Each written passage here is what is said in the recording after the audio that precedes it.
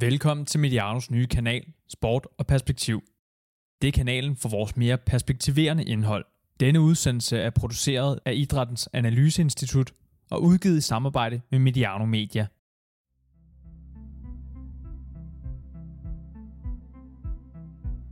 For godt en måned siden blev Superliga-sæsonen skudt i gang, og efter 4. spillerunde, der finder vi Brøndby øverst i tabellen.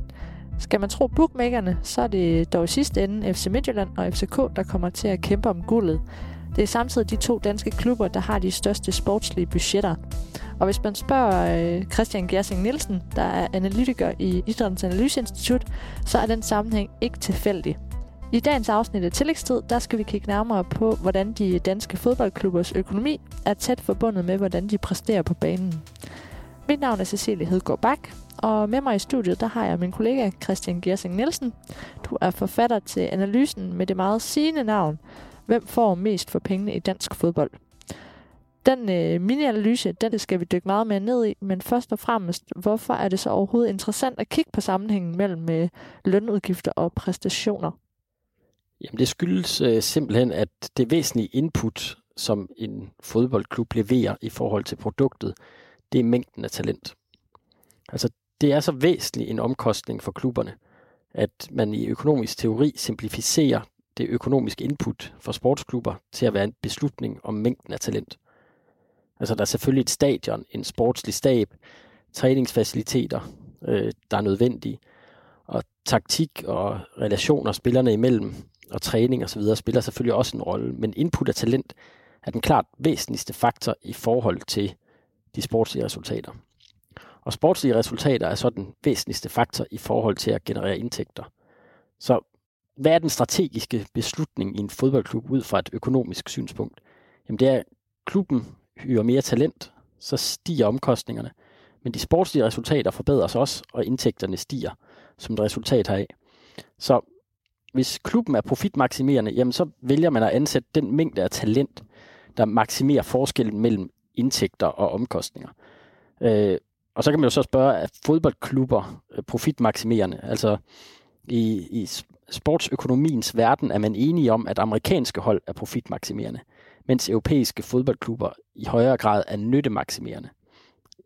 I generel økonomisk teori snakker man jo altid om, at virksomheder de forsøger at maksimere deres profit, og forbrugere de forsøger at maksimere deres nytte. Og fodboldklubber er i højere grad nyttemaksimerende.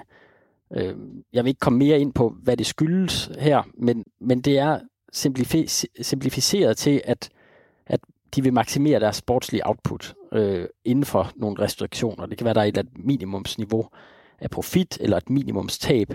En række klubber er jo også villige til at tage penge, eller rigtig mange klubber er villige til at tage penge. Man kan også sige, der kan jo være andre motiver end profit. Der er rigtig meget PR forbundet med at være ejer af en fodboldklub. Vi ser i Saudi-Arabien går ind i fodboldklubber og er også villige til at tage penge, fordi det handler om nogle andre ting. Altså der er et andet afkast. I jeres analyse, der ser I på, hvor effektivt spillermarkedet det er, og det gør I ved at kigge på sammenhængen mellem sportslige præstationer og så på klubbernes personaleomkostninger. Og ud fra det, hvem der så har været mest effektiv over en treårig periode. Men kan du fortælle lidt om, hvad der egentlig ligger i det her med et effektivt marked? Jamen, altså, grunden til, at det er vigtigt i forhold til fodboldklubber, det er fordi, at beslutninger om, hvor meget talent man nu skal vælge at hyre, afhænger af graden af effektiviteten i markedet. Altså, i hvor høj grad får man det, man betaler for. Lad os nu sige, at der slet ikke var nogen sammenhæng mellem pris eller kvalitet. Altså, klubberne, de kunne simpelthen ikke gennemskue, hvem er gode spillere, og hvem er dårlige spillere, så de kan ikke finde ud af at sætte prisen i markedet. Jamen, så vil det handle om at minimere sine omkostninger. Altså, så skal du prøve at bruge så få penge som overhovedet muligt. Man taler jo meget i forhold til finansmarkeder om den efficiente markedshypotese, hvilket betyder, at et efficient marked er i den henseende et marked, hvor priserne fuldt ud afspejler alle informationer, der er i markedet. Så alt er rigtigt prissat ud fra de offentlige informationer, der er tilgængelige. Hvis man tager til den tilgang i fodboldmarkedet, så vil det betyde, at spillere bliver betalt det, som de er værd i forhold til de indtægter, de genererer. Det simplificerer vi så ved at kigge på sammenhængen mellem præstationer på banen, eller personaleomkostninger og præstationer på banen. Det er en lidt simplificeret tilgang, fordi der er jo nogle spillere, som har en vis værdi på banen, og så har de også en stor kommerciel værdi. Hvis man for eksempel tænker på David Beckham, han er mere værd end det, han bare præsterer på banen. Eller hvis vi bruger et dansk eksempel og kigger på dengang Brian Laudrup han kom til FCK i 99, jamen det var ikke en kæmpe stor sportslig succes, men det var en stor kommerciel succes, fordi han er så populær. Og hvorfor er det så i graden af effektivitet på spillermarkedet, det er interessant for fodboldklubberne? Jamen det er jo sådan, at jo mere efficient et marked er, desto færre fejl, kan man sige, der er i markedet. Det vil sige, jo vanskeligere bliver det at udnytte de fejl, altså at outperforme markedet i forhold til ens budget. Så hvis et marked er ineffektivt, jamen så giver det muligheder. Der handler det om at identificere de fejl, der er i markedet, og så kapitalisere på det sportsligt og økonomisk. Og det kan man egentlig sige om alle brancher. Men det gode ved fodboldbranchen er, at vi har så meget data tilgængeligt, så vi kan rent faktisk teste det her tilnærmelsesvist. Men i forhold til det her med at identificere fejl i markedet, jamen så kan man tænke på Moneyball-konceptet, som er en bog skrevet af Michael Lewis, og som er filmatiseret. En rigtig god film, som jeg kan anbefale, hvis man ikke har set den. Men det er et af de fattigste hold. Oakland A's er et af de fattigste hold i Major League Baseball. Og det de så gør, det er, at de benytter en metode, der nu kaldes sabermetrics, som er statistisk analyse af baseball. Og på den måde, så formår de at konkurrere med langt rigere klubber. Og det de gør, det er, at de identificerer nogle underliggende parametre, der er afgørende for, at man præsterer godt sportsligt. Og på den baggrund værdiansætter de spillere, og så køber de undervurderede spillere i markedet. Hvis vi skal dykke lidt ned i den konkrete mini-analyse, hvem får mest for pengene i dansk fodbold, så finder I, når I undersøger sammenhængen mellem personaleomkostninger og så placeringen i Superligaen og i første division, en såkaldt forklaringsgrad på 0,87. Men kan du lige sætte lidt ord på, hvad det egentlig betyder? Ja, men inden vi går ned i det, så skal man have sådan et billede af, jamen, hvad vil man intuitivt tænke om fodbold som markedet, eller som marked i forhold til, hvor efficient man vil forvente, at det er. Altså der skal man tænke på, at alle klubber, de har let adgang til at observere spillerne uge efter uge. Man vil forvente en relativt høj grad af effektivitet, hvis man nu for eksempel sammenligner med erhvervslivet som helhed. Og i erhvervslivet, der forsøger man jo også at få de bedste. Man prøver at få mest for pengene, når man ansætter en. Man har bare ikke så mange informationer, som man har i fodboldverdenen. Man har et eksamensbevis, man har nogle referencer, man kan læse en ansøgning, som en anden person kan have skrevet for ansøgeren. Man har en samtale, man har måske 2 samtaler, og så er der en masse virksomheder, som også tester for at få så meget information som overhovedet muligt i forhold til at træffe de mest effektive beslutninger. Men du ser aldrig rigtig personen i action, som du gør i sportsverdenen. Der kan du tage på stadion, eller du kan bruge scouting software og se, jamen, hvor gode er spillerne i virkeligheden. Derfor kan der stadig godt være noget ineffektivitet i markedet. Altså det kan være, at der er nogle spillere, der bliver vurderet forkert, der kan være bias osv. Men du har langt mere information. Det er et meget mere gennemsigtigt marked, end du vil se i de fleste lønmarkeder. Og så er der det her med hvad betyder det på den korte og den lange bane i forhold til det. Og det vi gør, det er, at vi kigger over 3 sæsoner. Vi kigger over 16-17 sæsonen til 18-19 sæsonen, hvor der foreligger data, altså der er årsrapporter, hvor vi har hentet data fra. Og der kan vi ud fra det data finde en sammenhæng på 0,87, altså kan personaleomkostningerne forklare 87% af variationerne i klubbernes placeringer på tværs af Superligaen og første division. Du har så, nu har vi jo snakket om den her rapport, eller den her analyse på kontoret. Du har sagt, at de har snydt lidt. Hvad ligger der i det? Jamen, altså det med at snyde, det er selvfølgelig i gåseøjne. Det er fordi tommelfingerreglen i forhold til lineære regressioner, det er, at man minimum skal have 20 observationer. Og det der er lidt problemer med i forhold til Superligaen, hvis vi tager den alene. Så derfor så har vi i gåseøjne snydt ved at tage både Superligaen og første division. Og problematikken i forhold til det er, at der er et gulv og loft i forhold til placeringerne. lige meget hvor ringe en Superliga-klub har præsteret, jamen så kan de ikke blive dårligere end nummer 14. Og lige meget hvor godt en første divisionsklub har spillet, jamen så kan de ikke blive bedre end nummer 15. Men de kan heller ikke blive ringere end nummer 26.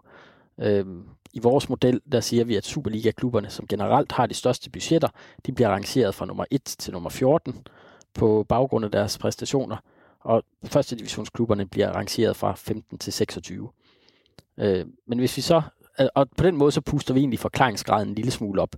Hvis vi udelukkende kigger på Superligaen over de 3 sæsoner, er sammenhængen lidt lavere, 74%, og for første division er den 62%. Så det vi kan sige, det er, markedet er forholdsvis effektivt, men det er jo ikke tæt på 100%. Men vi har altså også kun 3 sæsoner. Altså det er sandsynligvis mere effektivt på længere sigt. Tilbage i 2018, der lavede vi en analyse, hvor vi kiggede på personaleomkostninger i forhold til gennemsnitlige pointantal i Superligaen over en 17-årig periode. Og der fandt vi, at det kunne forklare 82% af variationen i pointantallet. Og hvis vi kigger, altså det er jo ikke et specielt originalt studie det her, fordi der er jo rigtig mange internationale forskere, der tidligere har kigget på det her. Og de internationale studier er enige. Altså lønmarkedet i fodbold er relativt effektivt. Hvis vi så ser lidt nærmere på de konkrete klubber, der er med i analysen, så skriver jeg jo, at det er Sønderjyske og Helsingør og Hobro, som er de klubber, der har præsteret bedst. Men altså, det er jo i hvert fald ikke rent placeringsmæssigt, de har gjort det. Så kan du ikke sætte lidt ord på, hvad det betyder, når I skriver, at de har præsteret bedst? Jamen, når man måler, altså det betyder, at man måler det i forhold til deres personaleomkostninger. Så på baggrund af personaleomkostningerne, jamen så kan man forvente, at en klub får en vis placering.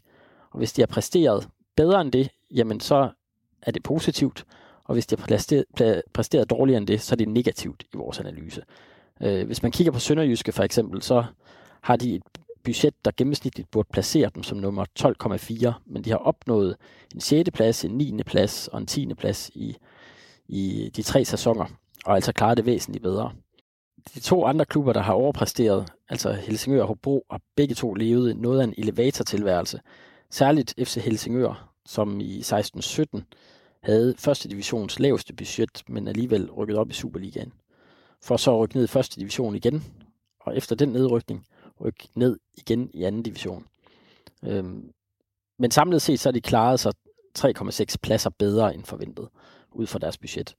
Og nu er de så tilbage i første division igen, efter de vandt anden division i 1920-sæsonen. Hobro har et budget, der gennemsnitligt burde placere dem som nummer 15,1. Men de er blevet nummer 12 i snit. Altså de startede med at rykke op fra første division, og så fik de en 7. plads, og så sluttede de så igen sidst i Superligaen. Så på trods af, at der både er rigtig gode præstationer og rigtig dårlige præstationer, så har de samlet set klaret sig noget bedre, end man vil forvente. Nu er vi så i gang med en ny sæson. Nu nævner du de her 3 hold som nogen, der har overpræsteret i den her 3-årige periode. Men kan man sige noget om, hvorvidt de fortsat vil overpræstere? Jamen, det er jo en af problematikkerne ved den her analyse. Vi kigger ikke på grundene til, at der er nogle klubber, der har overpræsteret, eller vurderer, hvorvidt der er klubber, der sandsynligvis vil komme til at overpræstere i fremtiden. Og et rigtig godt eksempel på det her, når du spørger om, hvorvidt man kan sige, om man vil blive ved med at overpræstere. Jamen, hvis man kigger på 18-19 sæsonen, så var Esbjerg det hold, der præsterede allerbedst. De blev nummer 3 det år. Så relativt til deres budget var de rigtig stærke. Men sidste år rykkede de så ned. Så det er rigtig svært at sige noget om, hvorvidt det vil fortsætte. Og man kan sige, at på kort sigt, jamen der spiller tilfældigheder en utrolig stor rolle. Der kan også være noget i forhold til opbygningen af hold og relationer osv. At når holdet det er sammenspillet, jamen så præsterer man bedre, end man gør, når man lige har bygget et helt nyt hold op. Man kan også være på den korte bane ramt af uforholdsmæssigt mange skader i forhold til den forventede skadesfrekvens. Altså her skal man tænke på, at klubberne laver en risikovurdering, så hvis de ved, at en spiller har en høj skadesfrekvens, så er de alt andet lige villige til at betale en lavere løn til den spiller. Så hvis du sammenligner en spiller, der egentlig har de samme evner, men den ene er skadet halvdelen af sæsonen, og den anden er skadet, eller stort set aldrig skadet, jamen så vil man selvfølgelig betale en noget højere løn til den spiller, som altid er skadesfri. Men det, der også sker, det er, at hvis klubber overpræsterer på den korte bane, jamen så vil spillerne blive mere eftertragtet, fordi de gør det rigtig godt. Og i den periode har de måske præsteret bedre, end deres løn tilsiger. Og så erstattes de af spillere, som er på et lavere niveau. Altså hvis man nu kigger på Alexander Bach i Sønderjyske, så er det et rigtig godt eksempel. Nu kommer han godt nok ikke afsted, men det er en spiller, som i Sønderjyske får en noget lavere løn, end hans sportslige produktivitet berettiger til. Og så kommer der nogle klubber, der kan se, okay, vi kan få mere værdi ud af den her spiller, og de kompenserer klubben for det, og de kompenserer spilleren med en bedre kontrakt. Så man kan måske forvente, at der er en kortsigtet sådan negativ påvirkning. Altså hvis du har overpræsteret, jamen så er der nok en risiko for, at du kommer til at underpræstere. Man kan også se på FCK, de sæsoner, hvor de har været virkelig gode i Champions League. Jamen året efter, har der været en overladning af spillere, og så har de præsteret dårligere, end man vil forvente. Så på den måde, så retter det sig selv op, eller i mange tilfælde retter sig selv op. Når I laver de her analyser, så kigger I jo kun på personaleomkostninger, og I tager ikke alle de andre omkostninger med. Skal vi lige vende nogle af analysens begrænsninger?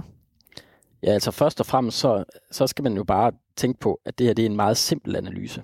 Altså hvor der er en variabel, der skal forklare den sportslige performance. Og lad mig citere George Box, som var en statistiker. Han sagde, at alle modeller er forkerte, men nogle er brugbare. Så det han mener med det er, at de er simplificeret, og de mangler nuancer. Og det gør den her også, altså vores analyse. Og så spørgsmålet også, altså hvor meget tilgængelig information er der?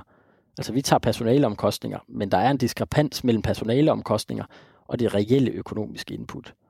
Hvis man nu sammenligner personaleomkostningerne for eksempelvis Nordsjælland og OB med de opgørelser, som Tipsbladet laver, jamen så ser det ud som om, at de personaleomkostninger er skudt over mål i forhold til deres reelle spillerbudget eller lønniveau, alt efter hvad det er, man kigger på. Så kan man også sige, at i princippet, så skal man jo medtage alle sportslige omkostninger, både de kortsigtede og de langsigtede. Altså alle lønninger til den sportslige sektor, transfers, investeringer i talentarbejde, investeringer i faciliteter osv. Men det er bare det ved det, at regnskaberne ikke indeholder alle de informationer, som vi gerne vil have. Og det er også rigtig svært at operationalisere i forhold til afskrivninger eksempelvis. Altså hvordan gør man det rigtigt? Hvis vi nu kigger på talentudvikling, og du investerer 15 millioner i år i talentudvikling, så vil du ikke forvente et sportsligt afkast i år. Du vil forvente et sportsligt afkast i fremtiden. Men hvordan vil du inkludere det bedst muligt i modellen? Det er rigtig vanskeligt. Nu er vi inde på modellens begrænsninger, og lad os lige blive det spor, fordi når FC Midtjylland de kvalificerer sig til Champions League, så er deres sæson jo næsten per definition en succes. Men I har jo faktisk ikke de her europæiske resultater med i modellen. Nej, det er korrekt. Og det er simpelthen fordi, det ikke er muligt at tage med. Altså vi kan ikke vægte resultater fra pokalturneringen eller de europæiske resultater. Så vi kigger udelukkende på præstationerne i Superligaen, velvidende, at klubberne måske har andre kriterier for succes. Altså, man siger jo tit, at FCK definerer deres succes ud fra deres europæiske resultater. Men når man kigger tilbage på sidste sæson, så på trods af, at de havde succes i Europa, så var de jo skuffende i Superligaen. Så vi kigger kun på Superliga-resultaterne. Og så kan man så sige, okay, en del af FC Københavns budget er drevet af forventningen om europæisk deltagelse. Så de har et højere budget, altså som måske bare går til en bredere trup, fordi de forventer de her europæiske kampe. Så en del af omkostningerne skal tilskrives Europa og ikke Superligaen. Og man kan også se på deres hold nu, jamen nu har de faktisk en for bred trup, nu kvalificerede de sig ikke til Europa, og de vil gerne have været af med nogle spillere, som det ikke lykkedes at afsætte. Men det er bare svært at tage sådan nogle forholdsregler, fordi det vil kræve en mere eller mindre subjektiv vurdering af, hvor stor en del af personaleomkostningerne, som skal tilskrives Superligaen, og hvor stor en del skal tilskrives Europa. Og så er der også nogen, der taler om det her, der er et trade-off mellem Superliga og europæisk deltagelse. hvilket giver god intuitiv mening. Altså der er øget rejsemængde, større skadeseksponering, mindre fokus på Superligaen, måske hvis man spiller i Europa, og generelt træthed på grund af flere kampe. Men der er faktisk en engelsk økonom, der hedder John Moffat, som har kigget på det her. Og han finder faktisk en ret stor positiv effekt ved at kvalificere sig til Europa League-gruppespil. Altså for de klubber, som er uden for top 5-ligaerne.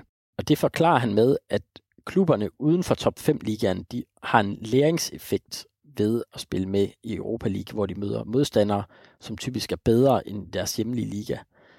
Den effekt tager de med hjem i ligaen og præsterer bedre. Den anden forklaring, eller en alternativ forklaring kan være, at de europæiske gruppespil også giver en hel masse præmiepenge, som klubberne så kan investere i at forbedre deres trupper relativt til modstanderne i den hjemlige liga. Så den der med, at hvis man deltager internationalt, jamen, så går det ud over de hjemlige præstationer. Det kan faktisk ikke bakkes op af forskningen. Forholdet er nærmere omvendt. Men kan der være, tænker du, der kan være andre sammenhænge, som jeres model ikke tager højde for, men som har betydning for den sportslige præstation? Jamen, altså, verden er mere kompleks end den simple model. Så der er jo alt det her i forhold til de før omtalte problemstillinger med transfers og talentudvikling osv. Og internationale studier har testet en række andre variable, men ender typisk op med en simpel model, hvor man tager personaleomkostningerne og kigger på deres indflydelse på den sportslige præstation. Nu sidder jeg så og tænker, om det er hønen eller ægget, der kommer først. Altså intuitivt, så vil man jo nok gå ud fra, at de bedste spillere, det er selvfølgelig dem, der får mest i løn. Og så hvis man ansætter dem, jamen, så vil man præstere bedre sportsligt, samtidig med, at personaleomkostningerne de selvfølgelig stiger. Men kan forholdet i virkeligheden være omvendt? Altså hvis man præsterer godt, så stiger budgettet? Det er holdets præstationer, som driver personaleomkostningerne. Ja. Altså, så holdet klarer sig godt, og så får de flere penge, som de investerer i spillere, af tanken. Og det kan da godt være noget, der går den vej. Altså det kan godt gå begge veje. Hvis du præsterer godt, får du også bonusser. Det kan aflæses i personaleomkostningerne. Det kan resultere i bedre kontrakter til de nuværende spillere, fordi nu har de lige præsteret rigtig godt sidste sæson. Og man på den måde også får et højere budget. Men intuitivt giver den anden sammenhæng langt bedre meninger. Altså at et højere sportsligt budget resulterer i sportslige resultater. Og man kan se det på den måde, at man kan ikke gøre en Serie 6-spiller til en Superliga-spiller ved at betale ham mere i løn. Derfor kan der jo godt være noget i forhold til motivation og så videre, men generelt må man forvente, at det er det andet forhold. Og det er også tidligere blevet testet statistisk i hvert fald et studie, jeg kender til, hvor de også finder, at forholdet løber fra personaleomkostninger til sportslige resultater. Nu kigger I jo kun på herrefodbolden i jeres analyse, men hvis I lyttere derude er interesseret i at høre mere om kvindefodbold, så kan jeg anbefale jer at lytte til nogle af de tidligere afsnit af Tillægstid, der ligger i kanalen. Men Christian, lad os lige vende kvindeligaen her også, fordi nu sidder du trods alt over for en kvindelig vært. Hvordan hænger det sammen hos dem? Jamen altså, det har vi ikke kigget på. Men kvindefodbold er jo en miniput sammenlignet med herrefodbold, altså både på det kompetitive plan, men også rent kommercielt. Så markedet er sandsynligvis også meget mindre effektivt for kvindefodbold. Og når man kigger på kvindeligaen i dag, jamen så ligner det mere en amatørliga, end det er en professionel liga. Og fordi at det er meget mindre professionaliseret, hvis vi nu går til andre ligaer, som har en anden grad af professionalisering, jamen så må man forvente, at markedet det er mindre effektivt på grund af en lang række faktorer. Altså mindre professionaliseret, der er sandsynligvis også en noget ringere mobilitet, fordi at alternativet er ikke bare at få en løn i en anden fodboldklub. Alternativet er lønnen i et civilt job, og på grund af den kommercielle tilstand i kvindefodbold, jamen, så er det ikke sikkert, at du kan tjene lige så mange penge som professionel fodboldspiller, som du kan et civilt job. Den problematik er der ikke i herrefodbold. Eller det er der måske længere nede i rækkerne, men hvis man kigger på de fuldt ud professionaliserede ligaer, så er det sjældent der, hvor valget det står. Der er også ringere gennemsigtighed, ikke, i forhold til scouting og så videre. Så der er meget lidt konkurrence klubberne imellem på international plan, sammenlignet med herrefodbold. Og kigge eksempelvis på, hvor godt Brøndby og Fortuna Hjørring gør det internationalt, og det gør de altså med utrolig få midler. Og jeg vil også sige, at det her det er faktisk en vigtig pointe i forhold til også i forhold til herrefodbold, hvor en klub befinder sig i fødekæden. Altså jo højere niveau man kommer op på, desto mere effektivt må man forvente, at markedet det bliver. Altså der er færre substitutter, der er færre alternativer til spillere på den plads. Altså det er lettere at finde undervurderede spillere i de lavere rækker, og meget svært for en klub som Barcelona eller Real Madrid, fordi der er så få alternativer på pladsen. Nu har vi tidligere været inde på, at markedet er ret effektivt, og i artiklen eller i mini-analysen, der skriver I, at det kan være svært at skabe de her konkurrencemæssige fordele. Men nytter det så overhovedet at bruge ressourcer på at forbedre sig? Jamen altså, når man taler konkurrencemæssige fordele og vedvarende kontra kortsigtede konkurrencemæssige fordele, så verdens mest kendte investor Warren Buffett, han understreger altid vigtigheden af, at virksomheden har en voldgrav, der beskytter den mod konkurrenter. Og det skal helst være en voldgrav med mange krokodiller. Og problemet med de kortsigtede konkurrencemæssige fordele er jo, at de kan kopieres. Fodboldklubber er jo egentlig lokale monopoler. FC København ligger i København, hvilket er en kæmpe fordel i forhold til, at de har et større marked end for eksempel FC Midtjylland. Og det er også mere attraktivt for spillere at bosætte sig i København. Og det er svært at ændre på. Altså man kan måske godt udvide sit marked, men det er ikke lige til. Jeg har før hørt dig omtale fodbold som sådan et winner-takes-it-all-marked. Hvad mener du med det, når du siger det? Jamen det betyder i bund og grund, at der er en disproportional sammenhæng mellem præstationerne og gevinsterne. Altså i det her tilfælde indtægterne. Det betyder, at marginale forskelle i den performance, klubberne har, det kan potentielt betyde flere 100 millioner kroner i fodbold. Og det man skal huske på, det er, siden årtusindskiftet er 9 af de 20 mesterskaber blevet afgjort med mindre end 5 point mellem nummer 1 og nummer 2. Og der er altså større forskel på at blive nummer 1, altså fra førstepladsen til andenpladsen, end der er fra anden til tredjepladsen. Fordi nummer 1 får Champions League-kvalifikationen, men de får også en ekstra chance, hvis de ryger ud af Champions League-kvalifikationen. Så derfor er der så stor forskel på at blive nummer 1 og nummer 2 i ligaen. På trods af, at det ofte kan være marginaler, der afgør, om man ender på en første eller en anden plads. Har du et konkret eksempel på, hvor de her små forskelle har spillet en stor rolle?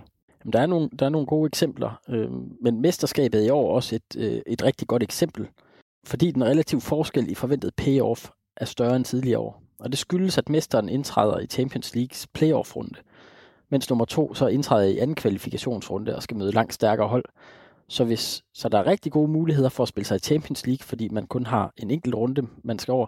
Og hvis man ryger ud der, jamen, så er man sikret Europa League-deltagelse. Det allerbedste eksempel var tilbage i 11-12, hvor Danmark de for første gang havde et direkte hold kvalificeret i Champions League.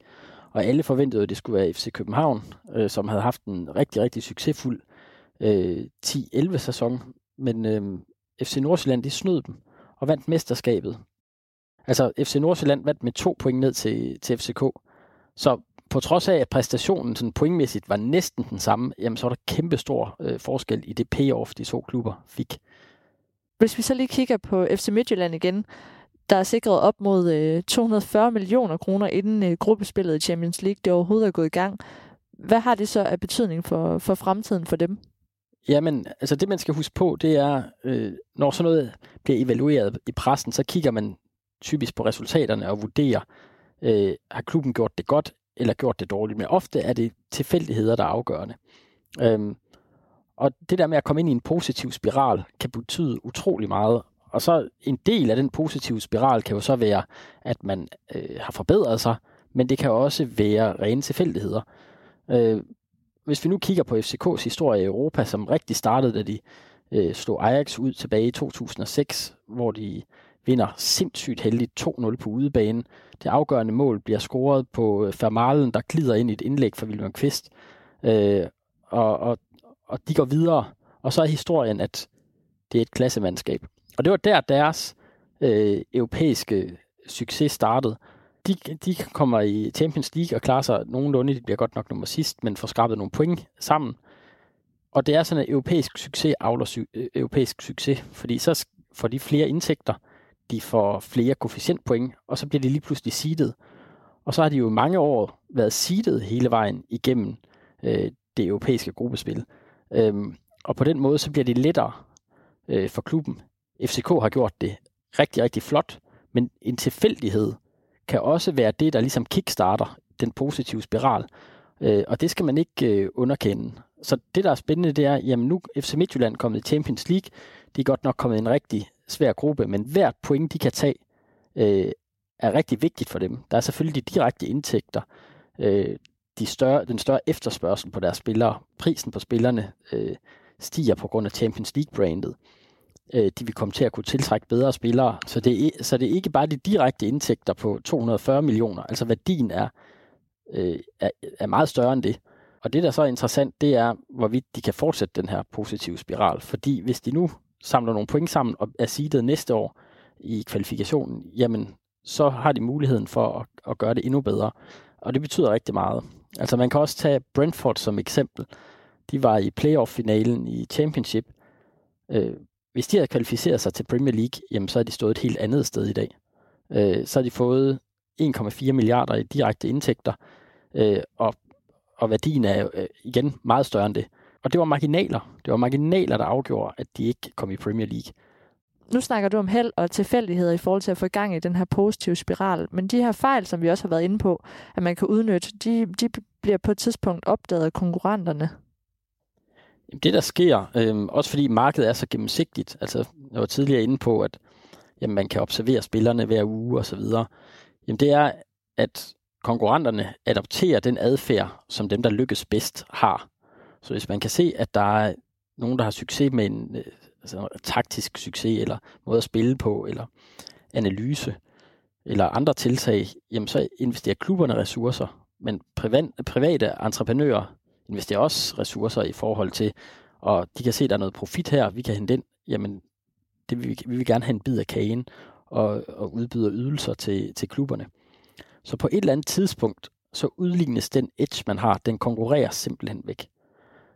Og et rigtig godt eksempel på det her med de kortsigtede konkurrencemæssige fordele, jamen det er, hvis vi kigger på Benham i FC Midtjylland og Brentford, jamen de har også den her tilgang a la Moneyball, hvor de bruger statistisk analyse via smart odds til at analysere markeder, som på en eller anden måde er undervurderet i forhold til en række underliggende parametre, der er afgørende for præstationerne. Men de har også været first mover, i hvert fald i Danmark, i forhold til indkast og dødbolde. Men så man lige pludselig, det havde de stor succes med, så kopierede Horsens den tilgang og havde stor succes med det. Og Thomas Grønnemark, han har lavet en forretning ud af det. Altså han har været i Liverpool og trænet deres spillere i indkast. Så hvis det er, at man finder de her små nicher, hvor markedet det er ineffektivt, jamen på et eller andet tidspunkt, så vil de andre også opdage det, og så vil de bruge ressourcer på at blive bedre. Og så kan man så sige, at på nuværende tidspunkt, så har Matthew Benham en first mover fordel. Altså, der er også andre, der bruger data, men de er måske ikke lige så gode til at forstå det, og har en forståelse af de der underliggende parametre, der er afgørende. Nogle klubber har måske, men andre klubber har i hvert fald ikke. Men ja, nu har vi været lidt inde på det, men hvad sker der på sigt, når de så klarer sig væsentligt bedre end deres budget?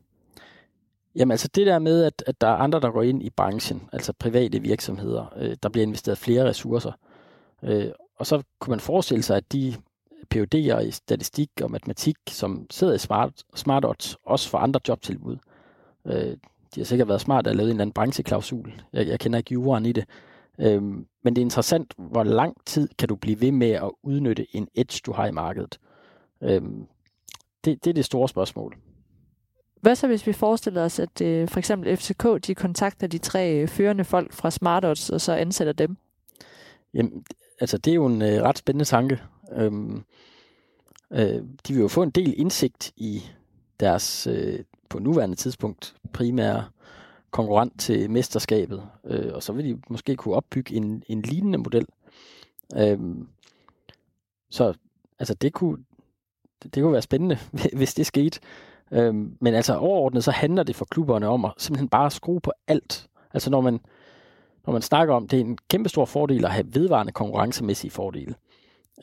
Men det handler altså også på den korte bane om at forsøge at skrue på alt, du kan skrue på. Altså ligesom man sætter sit hold op til den enkelte kamp og prøver at optimere alt, hvad man kan, jamen det skal man også gøre rent forretningsmæssigt og på det administrative plan osv. Og man kan sige, hvis FC Midtjylland nu bare har fået 5-10% ud af at være bedre til at rekruttere, jamen, altså, det kan jo være de få procent, der går, altså, det giver dem i forhold til, at de nu er favoritter i en europæisk kvalifikationskamp. Fordi det er ofte meget få, altså det er meget ofte marginaler, der afgør, hvorvidt man går videre for sådan en kampe. Altså hvis vi kigger på FC Midtjylland, nu vandt de godt nok 4-1 i den omvendte kamp, men ved 1-1-stillingen, hvor de egentlig reelt var ude, jamen, så får de et straffespark, det brænder de, og så skal det tages om. Og nu ser det ret komfortabelt ud, men hvad var der sket, hvis det straffespark havde stået som brændt? Det er interessant. Christian Gersing Nielsen, nu har vi været inde på en masse forskellige betragtninger her, og nu på baggrund af analysen, så kunne jeg da godt tænke mig at spørge dig, hvem vil du vurdere, der vinder Superligaen? Altså hvis man kigger på budgettet, så burde det jo være FCK, men de er jo allerede bagud på point. Og så har jeg generelt større tiltro til bookmakerne end mine egne vurderinger, fordi de sidder jo fuldtid og laver sådan nogle chancevurderinger. Så jeg tror, det bliver tæt, og der kan ske alt muligt, fordi der er 3 måneder tilbage af transfervinduet, men FC Midtjylland, de er favoritter hos bookmakerne, og så er de også favoritter hos mig. Og så er det jo det her med den korte og den lange bane. Altså, hvis du havde spurgt mig, hvem der vandt flest mesterskaber de næste 10 år, så vil jeg nok sige FCK, med risiko for at tage fejl. Og det skyldes jo det her med, at det er vanskeligt at outperforme på lang sigt i forhold til ens budget, fordi at den her adfærd, den bliver kopieret. Så det store spørgsmål i forhold til det for mig er egentlig, hvorvidt FC Midtjylland kan udnytte det her til at catche op med FCK på den økonomiske front. Fordi det tror jeg, at det bliver det afgørende i forhold til, hvem der kommer til at dominere dansk fodbold fremover. Jamen, det bliver spændende at se. Det kan være, at vi skal mødes om 10 år og se, hvad der er sket i ligaen. Men lad det være sidste ord i denne omgang. Tak til dig, Christian, fordi du havde lyst til at gøre os klogere på det her emne. Selv tak. Og selvfølgelig også tak til dig, kære lytter, fordi du lyttede med på tillægstid. Kunne du lide, hvad du hørte, så tjek vores kanal Mediano Sport og Perspektiv. Der ligger masser af afsnit og venter på dig. Ellers er der ikke andet at sige end på genhør. Denne udsendelse er produceret af Idrættens Analyseinstitut og udgivet i samarbejde med Mediano Media.